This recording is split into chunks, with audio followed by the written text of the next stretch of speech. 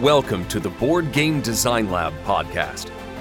Each week, we want to bring you an insightful interview on a specific topic in board game design to help you design and create games people love. And now, here's your host, Gabe Barrett. What's up, my friends? Welcome to the Board Game Design Lab. Today, we're talking about games, but we're talking about games as products. What it looks like to actually have a game that is marketable, that is sellable. And we're talking to Randy Hoyt from Foxtrot Games. He's a BGDL listener. He's part of the community. Randy, really appreciate you being on the show. Thanks for having me. I'm a big fan of the show, and it's great to be here talking with you. Yeah, I'm excited to talk to you about this today because this is something a lot of people don't think about, especially early on. You know, you've got your game, your baby you're working on, but you don't necessarily think of it as a product. You don't necessarily think of it as something that would be on a store shelf, like sellable, marketable. You think of it, oh, it's a game, it's fun to play, but there's a lot more to it than just being fun to play, especially when you look into the publishing aspect. Now, Randy, you're a publisher, you're a designer. Just in case people haven't heard of you, haven't heard of Foxtrot, tell me about you and how you got into games. Yeah, so my name's Randy Hoyt. I'm the owner, founder of Foxtrot Games. My brother and I, a few years ago, started the company. We had a game design idea. We'd seen a Kickstarter starting to grow with games. It was still small, but this wasn't the very beginning, but, pretty early on in the process of Kickstarter growing. So we did a game. I did the game design mechanics. My brother did the artwork, and we put it up on Kickstarter, had 600 backers or so, got the first game out, followed it all the way through, and I just really loved it. At the time, I wasn't sure if we were going to do more games or just this was going to be a do this and get it off the bucket list, learn about Kickstarter and all that. But man, I found out that I really love this process of making games, turning games into products. And so I started looking for other games from designers to sign. So since then, we've signed games from other designers, and I've worked with them to develop them, the mechanics, and also then to turn them into products. So artwork, graphic design, all that kind of stuff, hiring artists and all that, and then bringing them to market. So we've got Lanterns, the Harvest Festival is probably our most popular game. Sold the most copies so far. We've done also World's Fair 1893. We just put out The Fox in the Forest. It's a 2-player trick-taking game that just hit stores last month. Very cool. And now you guys have done a lot of Kickstarter stuff, right? Yeah, it's actually about half and half now. The first 3 projects were Kickstarter, and then the next 3 we're bringing straight to retail. They're smaller products. We have a Lanterns expansion, and then this 2-player trick-taking game, and then we've got a card game coming out this fall. Very cool. And so what I love about your perspective, you can speak on the marketability, the games as products thing on both sides as far as Kickstarter and just right into retail, because those are different animals and different things to think about on those different sides. And so let's just jump right in. Tell me just right off the bat, why is it important to think of a game as more than a game, as an actual product? Why is that a big deal? Yeah, it's possible to just think about it as a game. And this can be your creative expression as an artist making games. You can make games for your family. You can make games for your friends. You can just make games that you want to play, make a solo game and just play it all the time. And that's perfectly fine. I'd hate to discourage anyone from doing that. But most of the people that I talk to that are designing games want to have as many people as possible playing these games. They want to make money on these games. And to do that, you really have to think about the game as a product. At the end of the day, somebody is going to buy this product, hopefully off the store shelf or a website, and bring it into their house, and you're not going to be there. You can't ship yourself in all the copies of the box, so they're going to open it, they're going to have an experience, they're either going to be happy with that experience or not, and they're going to tell their friends, and their friends are going to hopefully buy it. And in order to get the game in as many hands as possible, to make as much money as possible off of it, you got to take into account that this is a product that people are going to buy, not just a game that they're going to play. Yeah, for sure. I'm thinking of like Vincent van Gogh, the artist. He was a nobody during his lifetime. Like, it wasn't until after he was dead that people were like, wow, he's one of the greatest artists of all time. And me personally, I don't want to be known as a game designer that was really great, like 40 or 50 years from now. Like, I want people to know that now, if I'm going to be any good. And so that goes into this, is thinking about a game not just as some game, as throwing some mechanics together that's fun, but it's something bigger than that. And now you and I, talking, you sent me some really cool notes for the show. I really appreciate it. And you kind of have these 3 points we're going to go into that are, it's marketable, profitable, and usable. And I'm excited to kind of go through that list. So let's just talk about games being marketable. So if it's going to be a product, it's got to be marketable. What does that mean? What does that look like? Yeah, it has to stand out in the market. It has to be a game that someone will say, oh, that sounds cool, I want to buy it. Yeah. And there's a few different ways that games can stand out. Now, there are there's so many games coming out right now. It's kind of insane. And it's really hard for a game to stand out amongst the huge number of games.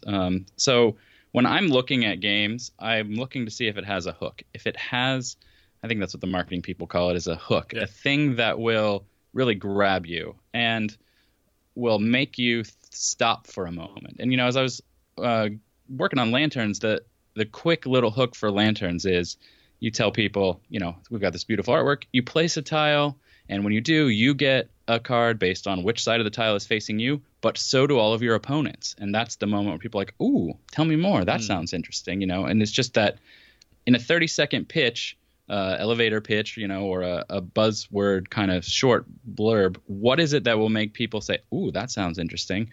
You look at things like legacy games. Oh, the game changes over time and you destroy components. People are like, whoa, that sounds interesting. Yeah. And for me, when I'm looking at games, I want games to sign that have the hook is in the mechanics of the game, that there's some cool twist on something, some interesting mechanic that leads to interesting kinds of decisions, not just gimmicks, although gimmicks would count as a hook. If it's a lot of dexterity games kind of have this 3D tactile thing that almost feels like a gimmick in some ways. And, some people say legacy is just a gimmick, people who complain about having to destroy components. But, I think that the permanent decisions you make in a legacy game add to the interestingness of your choices. In Lanterns, I place a tile and everybody gets stuff really adds a new layer. So I'm looking for a mechanical type of hook for me personally. But theme is also a really powerful hook for a lot of people.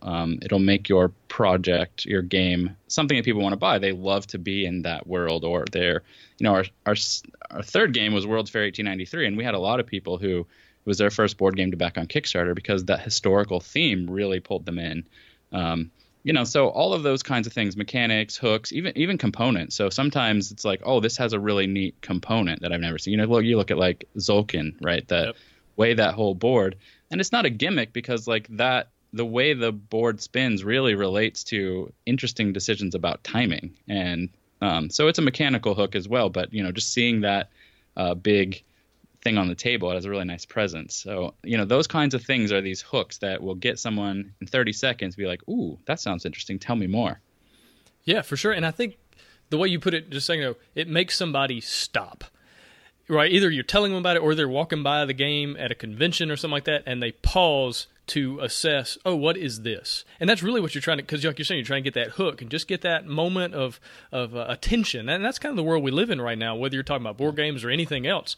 We're trying to get people's attention because, our attention is so spread out now with all the different media, and you got Netflix, you got all this stuff on the internet. It's just everything is trying to steal our attention away. And so just anything you can do to make somebody stop, and like you said, whether it's a mechanic or a theme or even just the artwork, like when a game has just beautiful, wonderful artwork, it's all laid out on the table and somebody stops and goes, ooh, what is this? Like that's what you're looking for. And so if your game doesn't do that, it's probably going to get lost in the noise of everything else. And so what are some things designers need to be really kind of thinking about in the design process that's going to make a game more marketable? It's going to make people stop. Yeah, I think really focusing on what is it that sets this game apart. Now, as a designer, you shouldn't be creating artwork or commissioning artwork, I suppose, paying a lot of money for artwork. If your plan is to pitch to a publisher, they're typically going to want to do the artwork. Right. Thinking about what is it that's going to make this game sell. And, I think a lot of designers that I know will focus on mechanical hooks. Like, what's a new mechanic? I've heard people suggest starting with theme first and then designing mechanics, or starting with that whole debate. What I've seen, especially from younger or less experienced designers, is they start with a theme that is interesting, and then they just put no interesting or innovative mechanics onto it. Mm-hmm. So, it's like, well, if you didn't really love that theme, you probably wouldn't get that game. There's just nothing about the gameplay that stands out. So especially if you're younger or a newer designer, I would say, try to find what is the mechanic that interests you about this game. And, I don't recommend designing games with just mechanics for a long time, because you really want, for the product to work, it's got to all come together in an experience where the theme and the mechanics are informing each other.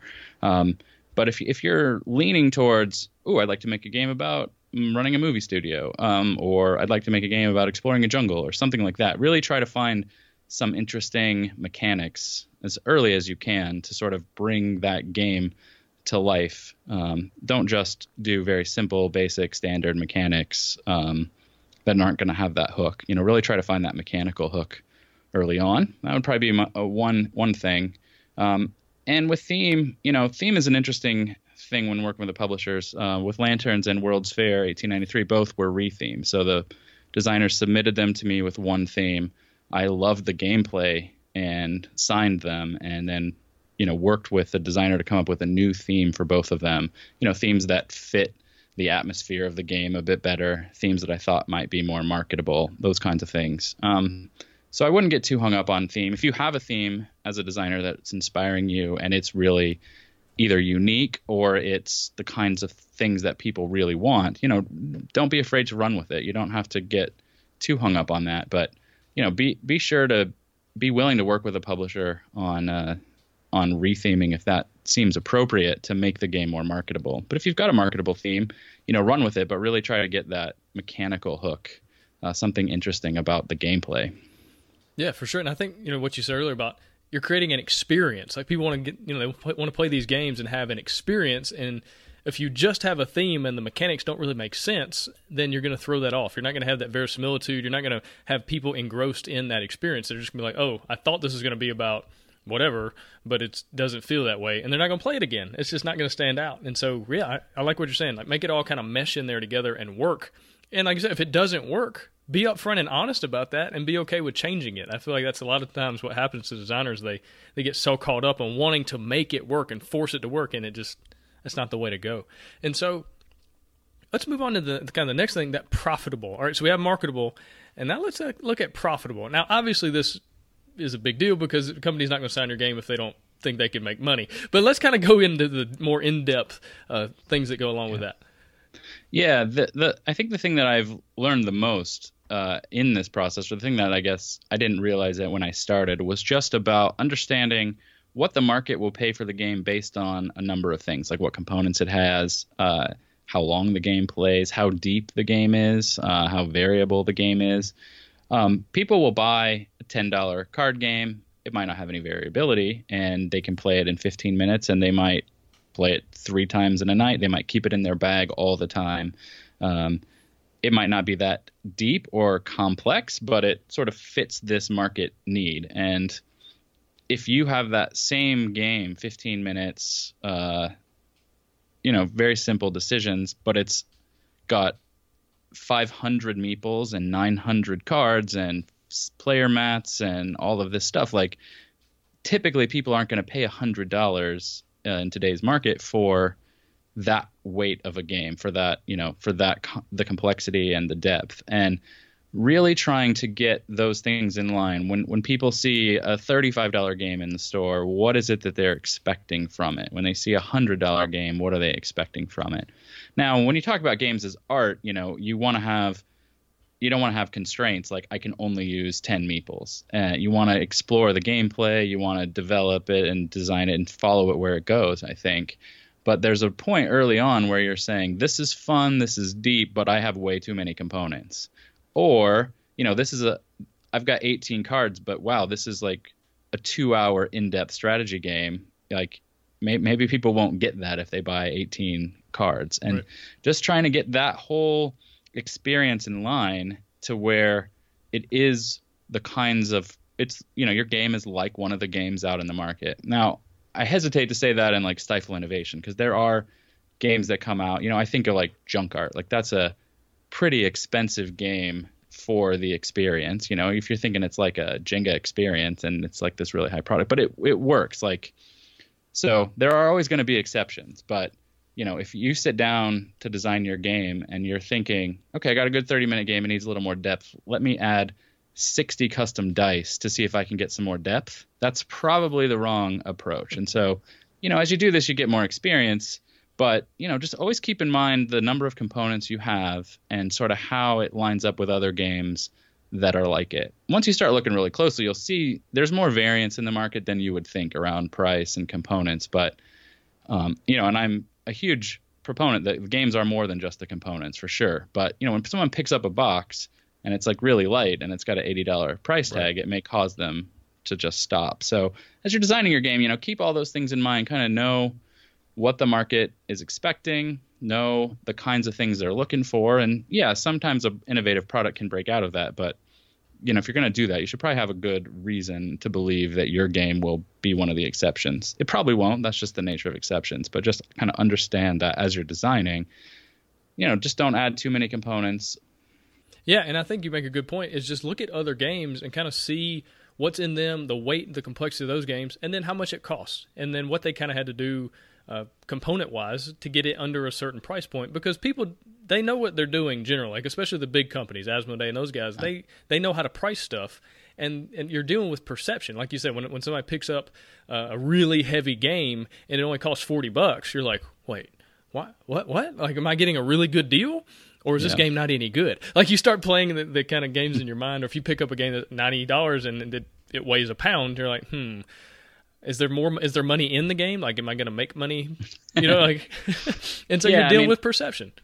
Yeah, and I get some submissions for games, and sometimes the designers say, like, these are the components. It's about like what Catan has. And then I go look, and it's like, well, no, Catan doesn't have that, and the extra 500 cards that you have sort of does push it to another price point. And the other thing with production costs and components is that the more of the games you make, the cheaper the cost is. So if you're running a Kickstarter and it's your first Kickstarter, like mine, we had 600 backers, we printed 1,500 copies of the game.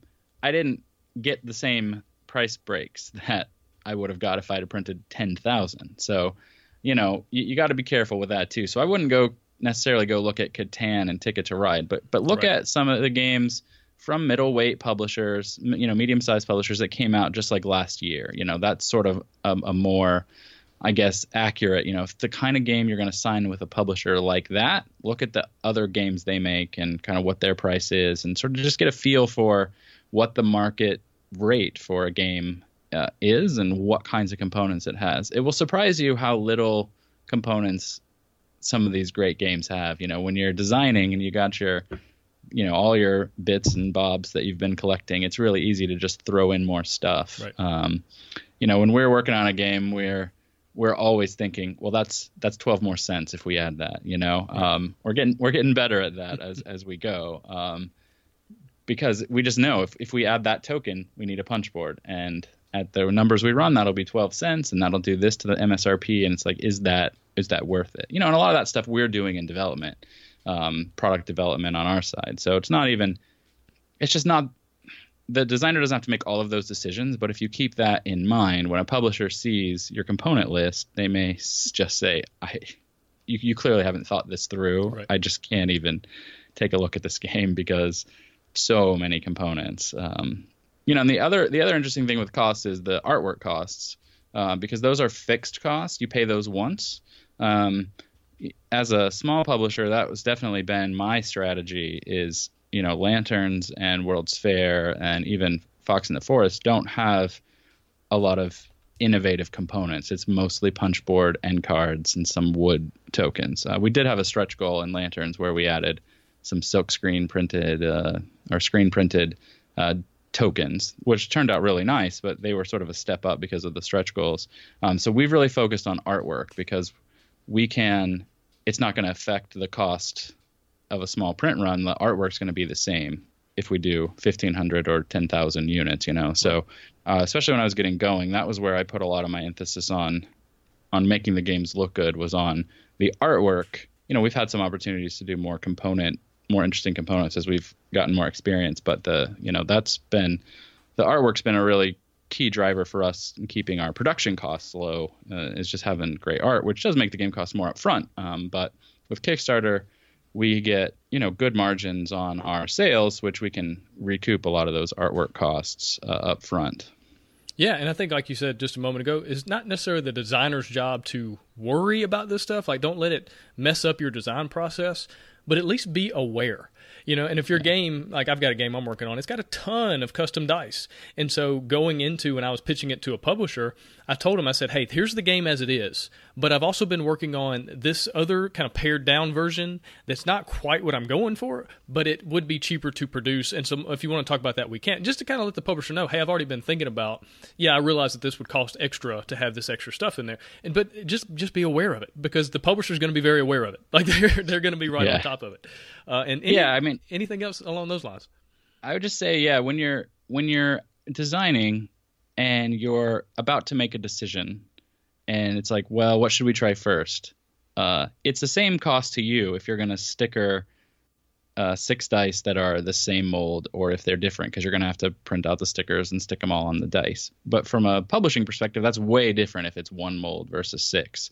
And so, just try them all with the same mold first. I think that's sort of the way I would say to think about these things is, if you're thinking we need a deck of maybe 10, maybe 100 cards, try it with 10 first and see if that's fun before you just jump in and try it with 100 cards. Because by then you may be like, well, I can't lose these 100 cards. This is so fun. And it may be. And it may be a little more fun with 100 cards than with 10, but it may make it a better product if you can get, 95% of the fun out of those 10 cards and be able to hit a lower price point. Yeah, and I think this is actually where playtesting and profitability kind of go hand in hand. Because one thing I've learned through playtesting is find that fun. Like, what are playtesters really, really enjoying, and then cut out the rest. Because that's one, it's going to make your game better, but 2, is going to make it cheaper to produce. If you can cut out 50 cards, if you can cut out these extra dice or these extra tokens, listen to your playtesters, because they might be making your game cheaper, not just more fun, but also cheaper. And so, what have you found in your process, especially on the publishing side, that playtesting has kind of helped with the profitability? Oh, that's an interesting angle. Usually, by the time we've signed a game, we've got the component list down to, it's going to be 2 or 3 punch boards. It's going to be 50 or maybe 80 cards. We're definitely in a much narrower band, and we're usually okay with the higher band, I suppose. We had the game that we just sent to the printer. It's a small card game. It's called Sunday Split. It's an ice cream themed I Split You Choose game. And the scoring, we were trying to figure out, can we just have people count their scores? Can we recommend they use paper and pencil? Can we provide tokens or a score pad? And we had all of those different things costed out. Obviously, the no scoring mechanism is cheaper, but we had the other things costed out, and we were trying, we would test it with different versions of the scoring system to try to figure out which would be the most usable. We sort of narrowed down that these are all within our acceptable price point by that point. But, just trying to test the real components. Like, if we use tokens for this, can players do what they need to do? Can they still get that fun? Is this gonna slow it down? And this might be transitioning into usable, but we had with World's Fair, we had some scoring. Each region, there's 5 regions, and each region you get points for having a majority, and every region had a different number of points that you got. And when it was pitched, it had a lot of scoring tokens, like 1, 3s, and 5s, just so you could take victory points, kind of like Smash Up or something.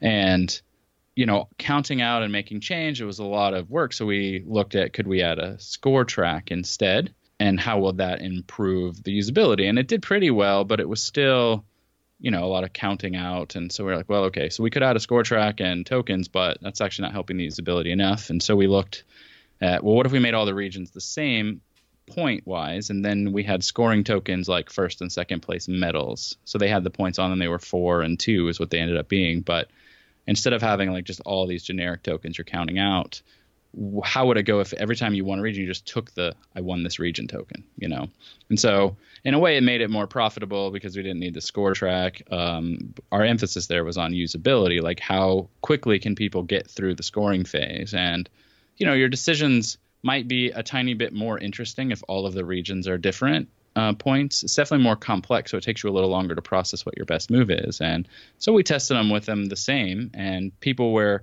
it was actually easier to process what their options were, and they actually ended up having more fun. So we were just trying to kind of look at cost and usability. We ended up letting people focus more on what was fun, and people who like more complicated games, I've had some playtesters that they liked it a little better before.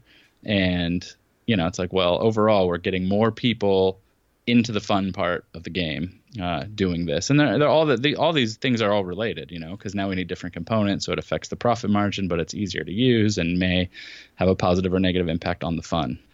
Yeah, for sure. Now, anything else that a designer needs to be aware of when thinking about the profitability of a game? Because, that can be something that can get you really bogged down if you let it, and you can really be worried too much, and that's really the publishing side. But anything that you would tell me to think about as I'm designing a game just to make it more profitable, make the margins better. Yeah, I mean, we talked about picking a game comparing to other games. I think designing with a publisher in mind is a really good thing, too, so that it's like, this is the same weight as these games, and just really, really look at those components. Try to keep them as few as possible. Don't let the game be unfun.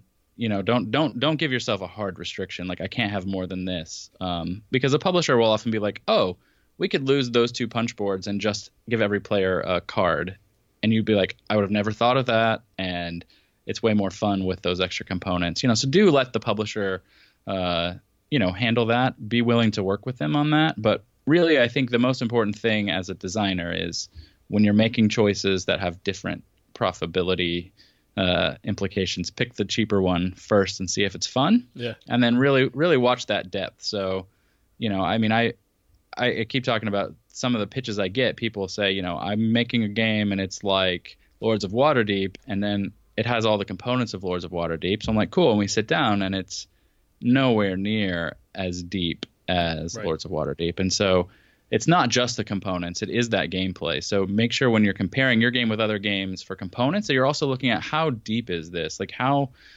much is involved in making my decisions? How long term are my decisions?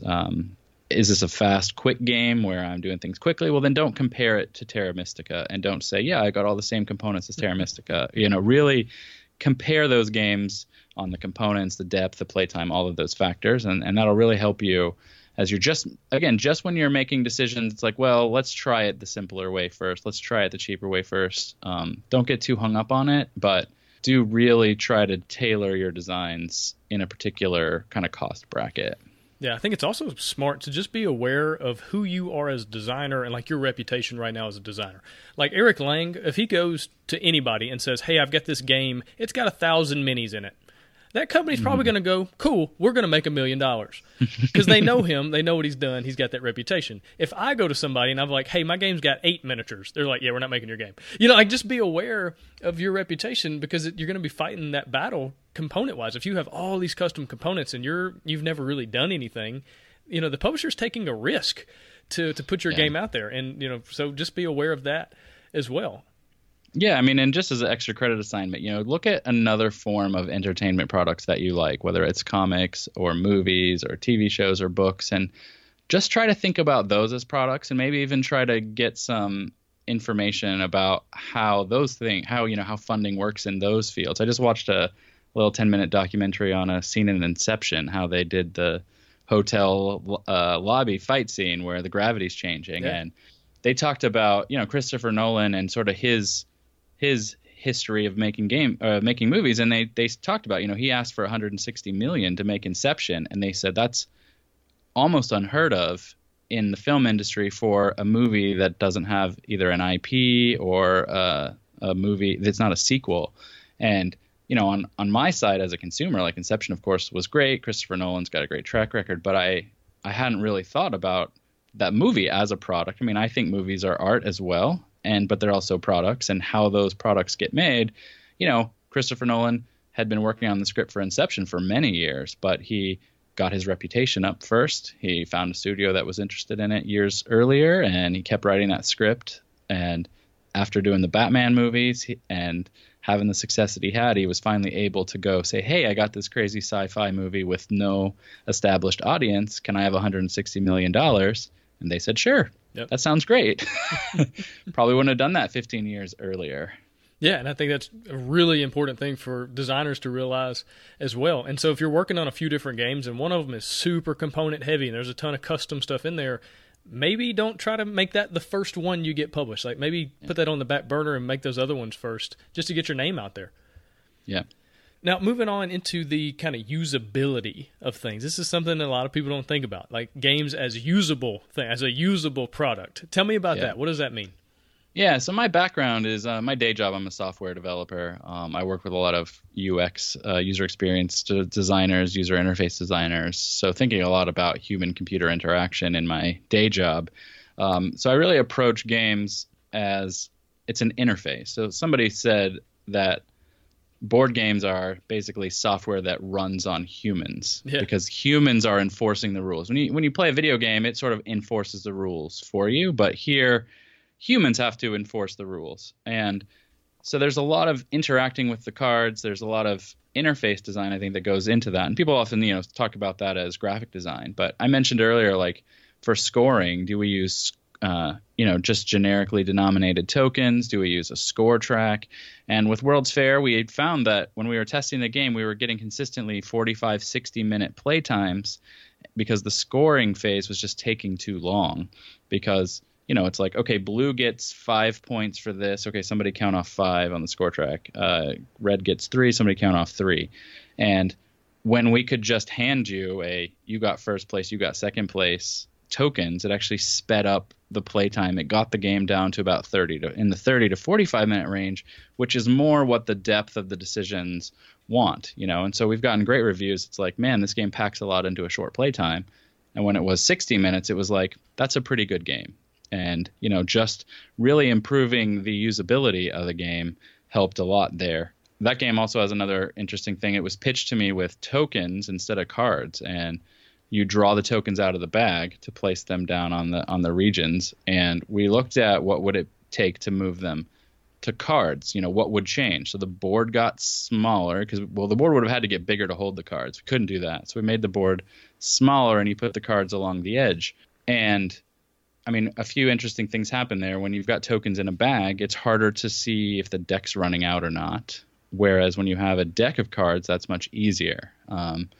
Just different things like that really play into how gamers are understanding the situation on the board. So, tokens versus cards, the score track or the score pad even. So for the ice cream game, we decided to go with a score pad at the end because it just fit with the gameplay more. It actually made the scoring go a little faster. You didn't need everybody doing as much mental calculation. So, the scorekeeper would just say, how many points did you get for your ice cream flavors? And you could quickly just count those, and then they'd have to add them up.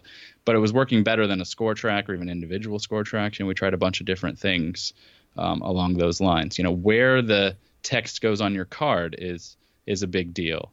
How small the font has to be to hold the cards, So, that's, again, the publisher is going to handle a lot of this. But when you're designing your games, you should have a good idea of like how much text can I generally fit on a card before it gets too crazy, and playtesting icons. We do a lot of that, but I think designers should be aware that if you have a clean graphic design, people may be understanding what's going on in your game better, and it may be more fun. Sometimes games seem too hard or too frustrating for players, and it's just a graphic design issue. If the cards were cleaner, they would understand what they're doing better, and they would be focusing on the decisions in the game and not deciphering these icons. So there's some of that, all of that sort of plays into it. And, if you've got a really clean layout for your card and you've basically figured out this is where the text goes, if you have an idea for a card that's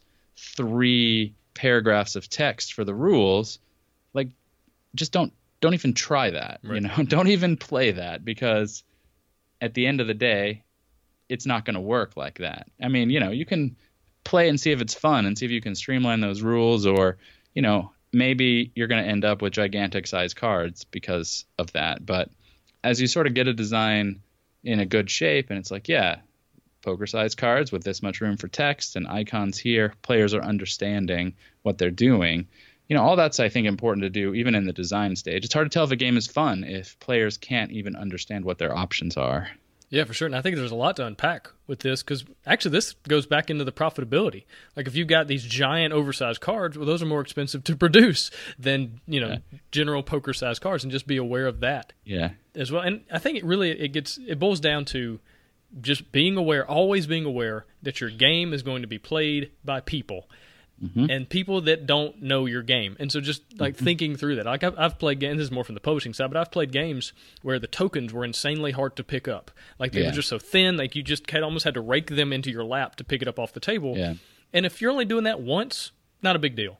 But if you're doing that constantly, like every turn, like using that to pay for things or whatever, it's super frustrating, and it makes you not want to play that game anymore. Well, that's a usability problem. Like the game is just not as usable. And like you said, the icons.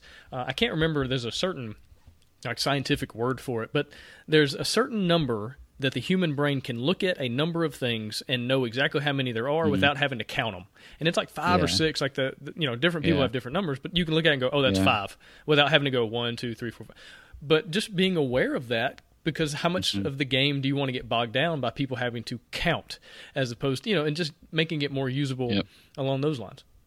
Yeah, we played a game recently. It's a game we love, but you have a hand limit of 8, and that can go up over the game as you buy bigger things. But when you get to your hand limit, you're restricted on what you can do.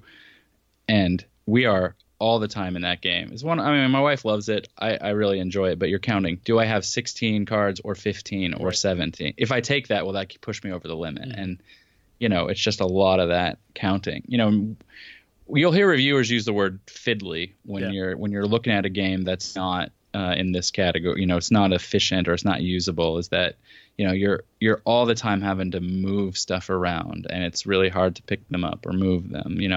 When I was doing as I do with computer work, one of the guys who was really big on usability a few years ago, his name's Jacob Nielsen, and he wrote an article that has really stuck with me. He identified 5 qualities that fit under usable.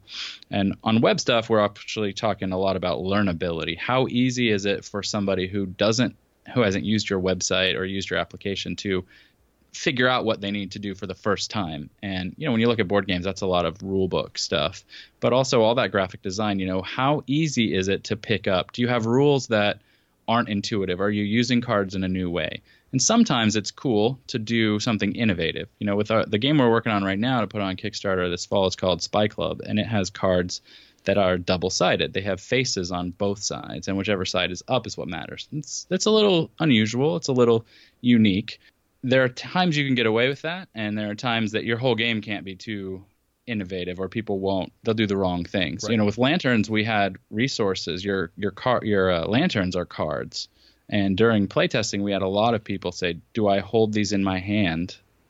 Are they private information, or do I put them on the table?" That came up a lot because normally in a game, when you get a card, you pick it up and hold it in your hand. When we were playtesting that, we printed the cards just on one side because it was cheaper to print them on one side. Well, the realization we had really late in the process is that if we printed them on both sides, if both sides had the picture of the lantern, that people wouldn't think that. They wouldn't think they could pick it up and hold it in their hand because obviously it would show you what's on the back. Right. And so after we published that game, question has never come up. It's never come up about, do I pick these up and hold them in my hand or not? Because just from the simple graphic design choice of putting that on the back.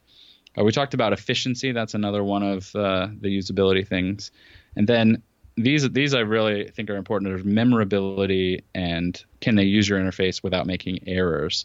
A lot of games today, the real focus is on how easy is it to learn, which I think is very important. We got people making great videos and stuff. But another thing to remember is once somebody's learned it, how easy is it to remember what they do? And so some of the icon stuff that we work on, it's like you want to make it really detailed so that somebody who's never played your game before can look at the icon and figure it out sometimes, but that makes them way more intricate. And so with World's Fair, the action cards that you play, the icons they don't tell you all the scenarios. You might not be able to figure out what the icon does by looking at it the first time, but once you've learned it, they're pretty obvious what they do. And so we did test that after we had designed the icons, is like, how easy is it for people to remember on subsequent plays?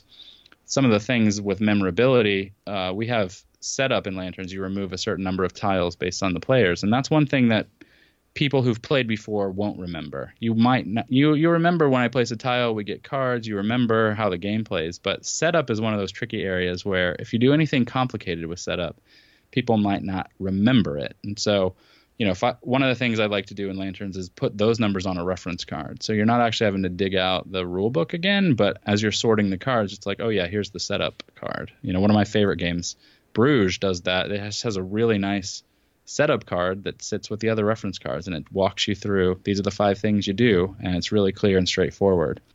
Yeah, and along those lines, I'm thinking about, the other day I was helping a friend. He's working on a game, and he had a rule in there that you only had to roll a certain die at certain times. When it's going to, if this, then that kind of moments. And so he was talking about in playtesting, people would constantly forget because it wasn't every turn, it wasn't every round. And so when those scenarios came up, they would forget to roll that extra die, and it was kind of messing up the gameplay. And so we were just kind of chatting, talking about, and I asked him, I said, well, what if you just changed the odds on the die and then rolled it every single time? And so, and he did that, and it ended up, the ratio, like the number of times that this thing worked out, it was about the same just by changing the ratio on the die, but now it's rememberable, you can remember it because it's every single turn you do that. And so I think, realizing that people are going to forget. And so if you have a lot of bookkeeping, if you have a lot of steps in a process, maybe pare that down as much as you can. And if you have these rules that are only in there every now and then, can you get rid of them? Because like you said, people are going to forget these things, and it's going to make your game less usable. Yeah, and there are things you can do with reference cards. There are things you can do printing icons on the board where these things go. I mean, one of the great games with this is Terra Mystica. If you had a table that said if you've got this many of the settlements or whatever they're called built, you get this much energy and all that, it'd be crazy. You'd forget. But the way they did the graphic design on the board is that the building covers its benefit after you've built it. So when you build it, you put it out there, now that spot's exposed. And so now it's way easier. You just look at your board and see what you get. Way easier than any kind of algorithm or reference card or table in the rule book would have been, which, might have been, I mean, who knows? That may have been what they tried at first. And they're like, that's not working. We have to find a way to make this more memorable. So sometimes you've got to change your rules to make it easier to remember. Sometimes graphic design alone can help. Sometimes some thematic integration will help if you call the action something and it really, if it started raining, we would of course lose one action or one step or something. A lot of times that can help. The theme really can help with some of that. But just watch your players. Watch what they forget to do. Watch what you have to remind them of and figure out, do they need to do this? Would the game break if they forgot to do this? Would they have a terrible experience at home if they forgot to do this one thing? And maybe see if you can cut it out. A lot of designs will have weird rules. I played a game last night with some guys, and they had a rule: you can't build 2 cards with the same name. Seven Wonders has that because it can lead to some degenerate strategies. But that's a rule that people are going to forget, and you just got to sometimes you just have to decide. If people are playing this in a tournament, they're going to remember, and maybe it's important to have it in. And if people are playing at home and they forget and they're not playing it too seriously, it won't matter, and so maybe it's okay, but there's a lot of trade-offs in this. I'm surprised as I get into all the nitty-gritty details how many trade-offs you have. I play tested my game with some folks last night too, and they said, well, why don't you just do this? And I'm like, well, it leads to this path. Oh yeah. And what about, why don't you just do this? It's like, well, yeah, but if we do that, here's the thing. If you actually are counting the cards, then now all of a sudden the whole thing breaks down. And so it's like, we've got this the way it is.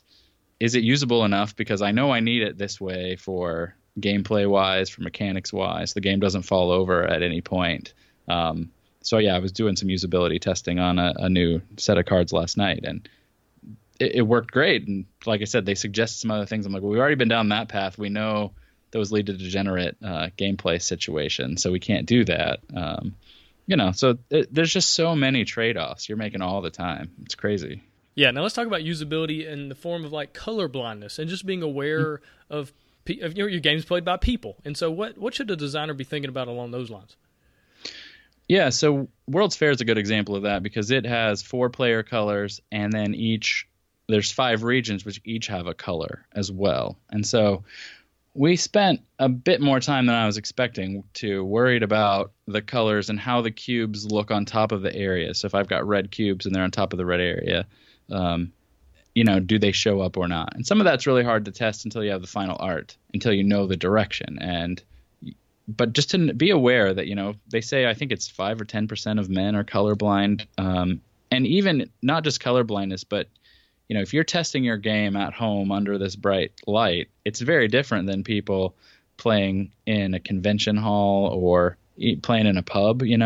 Play your game with my first game. We have color matters on some of the tokens, and so we played it in our dining room with the lights off, with the light from the living room on, to see, like, can we tell? Like, can we even tell what it's going to be? The game I mentioned we're working on now, Spy Club, the cards are a specific color, and it's really easy in the prototype. They're just solid blue with an icon. But when we got to production, we had a lot of, we wanted art on the card, and we had to make the art feel green, so that looking across the table, you're like, that's a blue card, that's a green card. And, it was a lot of effort, whereas the prototype was really simple. But when you're playtesting a prototype, you might not have as many colorblind people that or you might always be testing in key good lighting situations.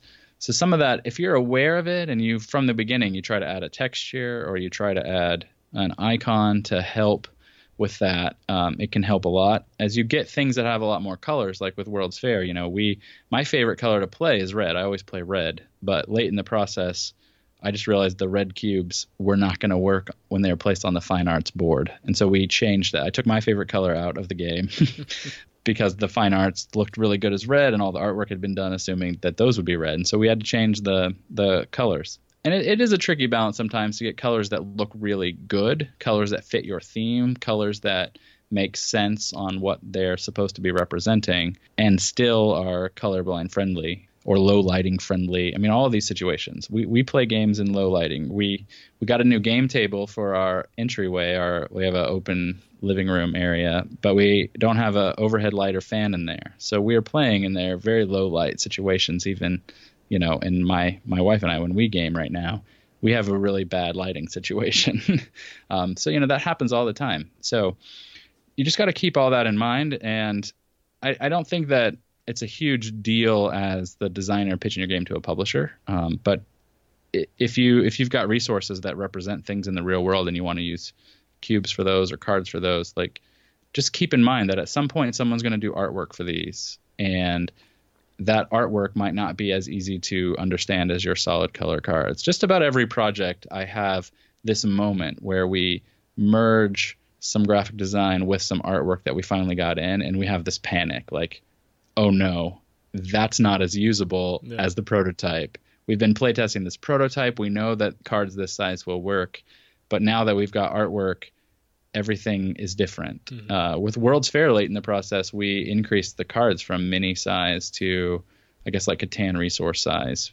Because of that, we couldn't get the text and the icons and the artwork as clear as we wanted. So, we increased the size of the card. We had to increase the size of the board, and there were some things we had to do sort of not last minute, but before the Kickstarter campaign to make that, we did play testing. We made cards in all three sizes. We did bridge cards, the Euro size, and these mini size, and we play tested those a lot after we got the artwork. So it does happen, and I don't know that there's any way around it. You make a really clean, usable prototype, you try to merge in some art, you may have this panicked moment.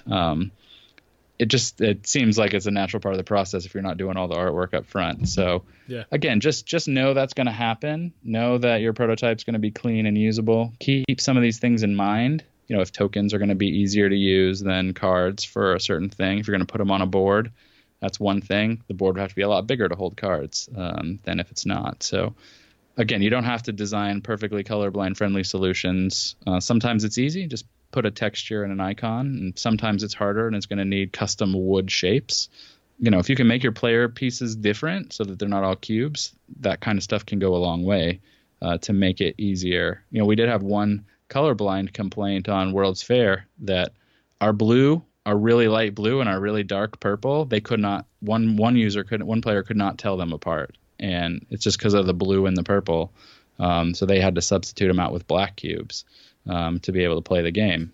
And, you know, it's really hard if you don't know people who, it's just about people game in so many different situations. Right. And you're going to do yourself a big service if you can play test in those real world situations. So we've got the game we're working on now is a campaign element where people are unlocking new cards and getting new rules. And we are asking playtesters to videotape themselves. And so we're watching them play in their real homes and their real situations, and sometimes a kid will get up and leave and go get a snack and come back. And you really just need to see people play these games in their real environments to get a good feel on some of these issues. Yeah, for sure. And like we said earlier, just being aware that these are issues and trying to do the best you can to make it accessible for everybody. Now, you mentioned earlier Jacob Nielsen's big 5 qualities for usable stuff, and you mentioned learnability, efficiency, memorability, but what are the next 2? What's number 4 and 5? Number 4 was error-free. Can people use the interface without making errors? And, we talked a little bit about that. If people are going, which errors can you get rid of? Which errors is it okay if people make, I think 7 Wonders is a good example of that. If people forget that they can't build a card with the same name and they're playing casually, it probably won't be a big deal. Or someone might be able to catch it because a couple turns later, someone will be like, hey, how'd you get 2 of those? But if you've got a game that you're playing behind a screen and people are doing crazy complicated moves and there's all kinds of rules about legal placement, and at the end is when you reveal and it's like, hey, you can't do that. Where are errors happening? When can they be caught? Games with a lot of private information, it's really hard because you don't know what other people have, and there's no way to catch that you've made a mistake until maybe later. But just understand what will happen if people make errors. And coming back to rule books, I think a key thing I'd want to point out here is that people use rule books for 2 ways: as a tutorial to learn the game, and then as a reference for when they're in the middle of a game and they have a question. And the rule book is probably not the best.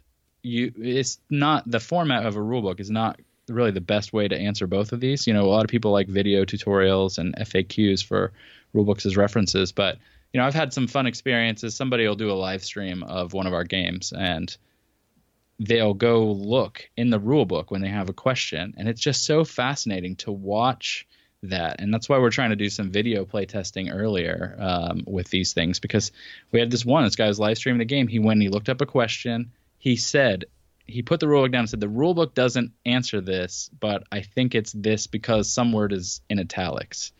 And I was like, wow, the answer was 1 paragraph above. It was in a different section.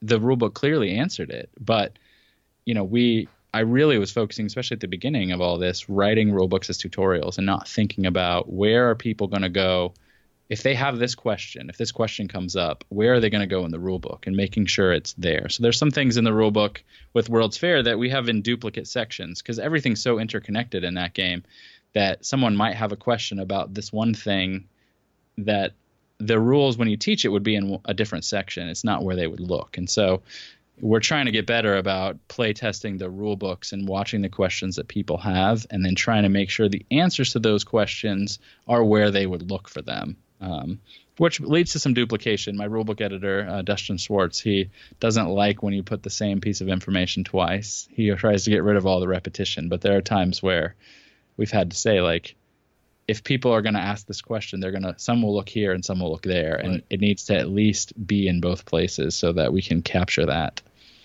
And then the last one that Jacob Nielsen talks about is satisfaction, and he's talking about user interfaces for computers. So you're usually using a computer to achieve some goal, and he's like, is it enjoyable to use? Are you satisfied? And with games, the goal of games is to be fun and engaging. So I think that one's really a huge part of games. And is it usable? Is it fun? Was it a joy to interact with your product is kind of the way to think about it. And the way games spread is through word of mouth. I mean, that's a huge part of how games get big in this industry. It's, a lot of us follow all the conventions and the BGG releases, but it's such a small group of people compared to who buys games. And if your game is fun, if your game delivers on the experience that it promises, people will tell their friends about it. And so, again, it comes all the way back around. Was it a joy for me to use it? Did it make me want to tell my friends about it? Am I going to make money as a publisher on every copy that I sell? Then I can just kind of get this positive feedback loop going. And you look at games that have been hits like Catan and Ticket to Ride. They came out to the hobby market. They just snowballed into now they just keep selling and keep selling because every person that buys a new one plays it and tells their friend about it, and it just has this, big positive feedback cycle. Now, not every game is going to be an evergreen. It's something to aspire to, but it's not something that most games are going to be able to hit. But the more you focus on all of these things, the bigger your chance is that people will tell their friends, and the game will just keep growing and keep growing and keep selling and keep selling. Yeah, absolutely. And wow, I mean, Randy, this has been incredible. What any kind of like last advice you would give somebody as they're designing a game to think about it as a product? Yeah, again, it's going to be on a shelf someday. If that's your goal, it doesn't have to be your goal. Your goal can be to paint a painting and hang it on your wall and enjoy it for yourself. That is a perfectly acceptable thing, and it's not a condescending thing to say do that, or to say you don't have to worry about selling your games. Just, if that's fine for you, that's perfectly reasonable. But if your goal is to sell a lot of copies, to get a lot of people to play it and even make some money, you really got to think about all of these things. Think about it as a product, and think about it as an entertainment product. I think that's something we often forget, is that when people are making decisions about what they want to buy, it's not just what games am I going to buy. There's a bigger world out there where their money has to go to a new technology gadget, trip to the movies, and a game. And what is it that can make your game be more fun than watching a movie, or more fun than a video game, or more fun than a trip to play mini golf, or whatever it is that people do to entertain themselves? What is it about your game that's going to set it apart? It's going to make it stand out above all of the things that people might do, not just games, but all of the things that they might do. What are the ways that you can make this a good, rock solid product that people are going to want to buy? Just keep all that in mind. Keep all these things in mind as you design. As designers, usually you're trying to make a game that's fun, and that is a huge part of a game that sells, for sure. But there are plenty of fun games that's their best feature, and they don't have a lot of these other things. There are too many components, or they're too fiddly to use, or it's too hard to learn or remember how to play, or it's a theme that nobody wants to buy. And if you want to sell games, then you got to focus on a lot of these things. Again, working with a publisher is great. If you're going to kickstart a game, it's something I'd say, really keep in mind. Can you really do all this product design? Can you really make your fun game into a profitable, marketable, and usable product? Partnering with a publisher will help. It might make some of your creative vision have to change, and if that's okay with you. If you're going to sell 100,000 copies of a game, some of that might have to change. If you want to make niche products and you want to put them on Kickstarter and you're fine selling fewer copies, or you're hoping to get it big and sell a lot of copies yourself, it's a lot of work to do all of this product design. But you can do it. There are definitely plenty of examples of designers who have self-published their games, and they've taken the care and the time to do all of this. But making a game is one thing, and making a product, that's another. And to make a game that is fun and viable in this market, it takes a lot of skills and a lot of time to make all this stuff work. Yeah, that's a great point. And kind of like going on what you're saying, you're not necessarily creating a game, you're creating a fun engine. And that people put time in and they get fun out. Whether it's a movie or a book or whatever, as a creative person, you're creating an engine. And so create a really good engine that people don't say. Like, I have a friend who just got back from the movies yesterday, and he said, I'll never get those 2 hours of my life back. That was an awful movie. And that's not what you want. You want people to say, well, I put an hour in and I got way more than an hour's worth of fun out of it. And so just be aware of all these things as you make that game and as you make a product. Well, Randy, man, really, really appreciate your time. Thanks for coming on the show. Thanks for being part of the BGDL community, man. It's great to have a guy that's listening to the show that also comes on the show. And I love what you're doing. You're getting some great guests and covering some great topics. I really like the show. I appreciate it, man. I'm having a ton of fun, and I'm learning so much in the process, and I hope everybody else is as well. We're about to head over to the bonus round. We're going to talk to Randy about what to expect when working with a publisher. So Randy, he's been in the publishing business for a while. He's been signing designers and signing games, and so he's got some pretty good insight on what to expect if you get your game signed, and on what the publisher relationship's going to be like. And so I'm excited to hear about that over in the bonus round. But Randy, thanks again for coming on the show, and good luck with everything you got going on. All right. Thanks a lot. Thanks for listening. Find all sorts of game design resources, bonus material, and chances to win free games at BoardGameDesignLab.com. And until next time, keep designing, keep playtesting, and keep creating great games. did I mention keep playtesting?